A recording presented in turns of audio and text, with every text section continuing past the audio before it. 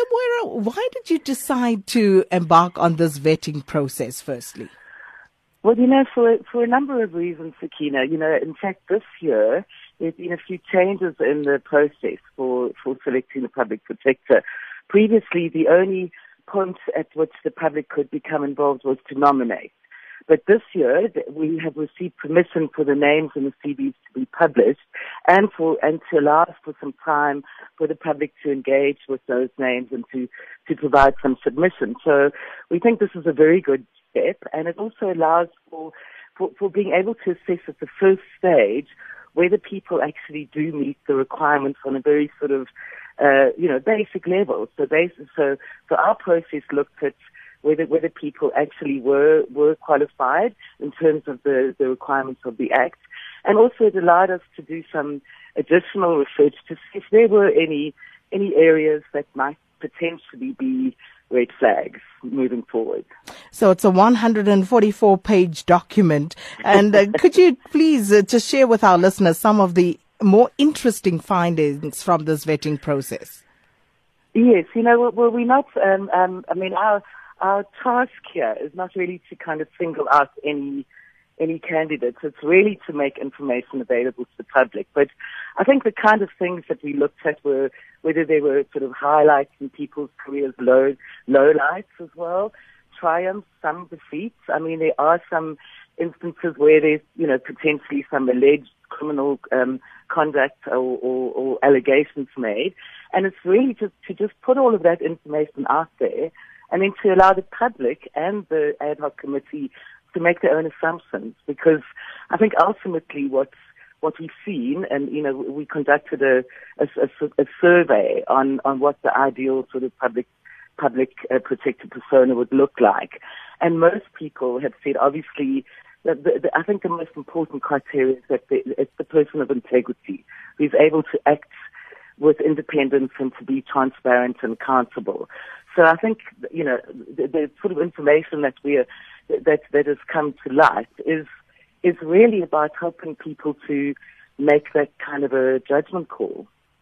And what would you say was like some of the most serious charges that you came across? I think one thing I must say is that at this point we have not verified people's qualifications. I mean, what we've done is just on a very sort of, a one-source desktop review. We've looked and seen people are actually qualified in terms of the Act, in terms of what their CV says.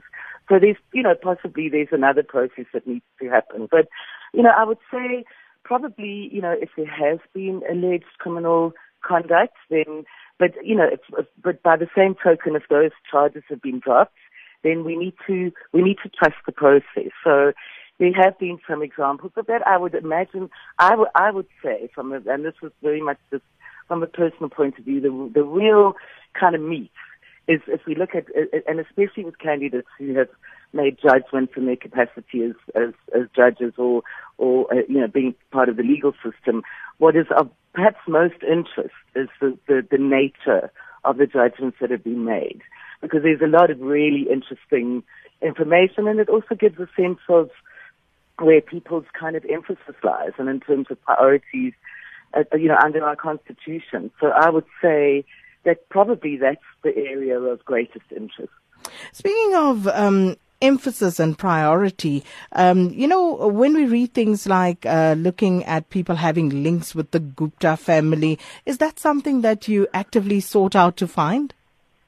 No, not particularly. I mean, I think one of the questions, and this was, it was one of the criteria that we used for vetting, was to look at affiliations. And I mean, there's absolutely no, there's no obstruction for people to have any kind of affiliation.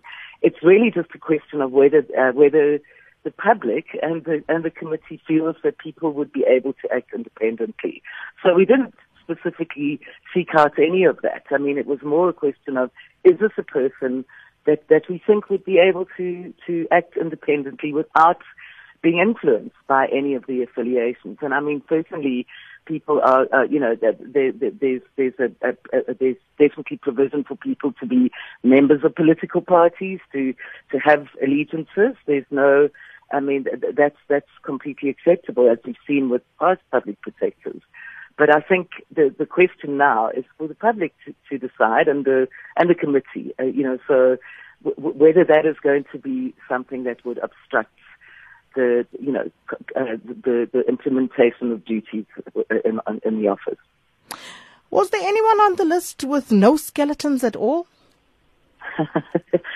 I'm really not able to say. I think in some cases there wasn't information available. You'll see if you just scan through the documents. I know it would take quite a long time to go through them all, but certainly in some cases there just wasn't a lot of information available. So whether that means that there are no skeletons or not, I don't think we could make that call.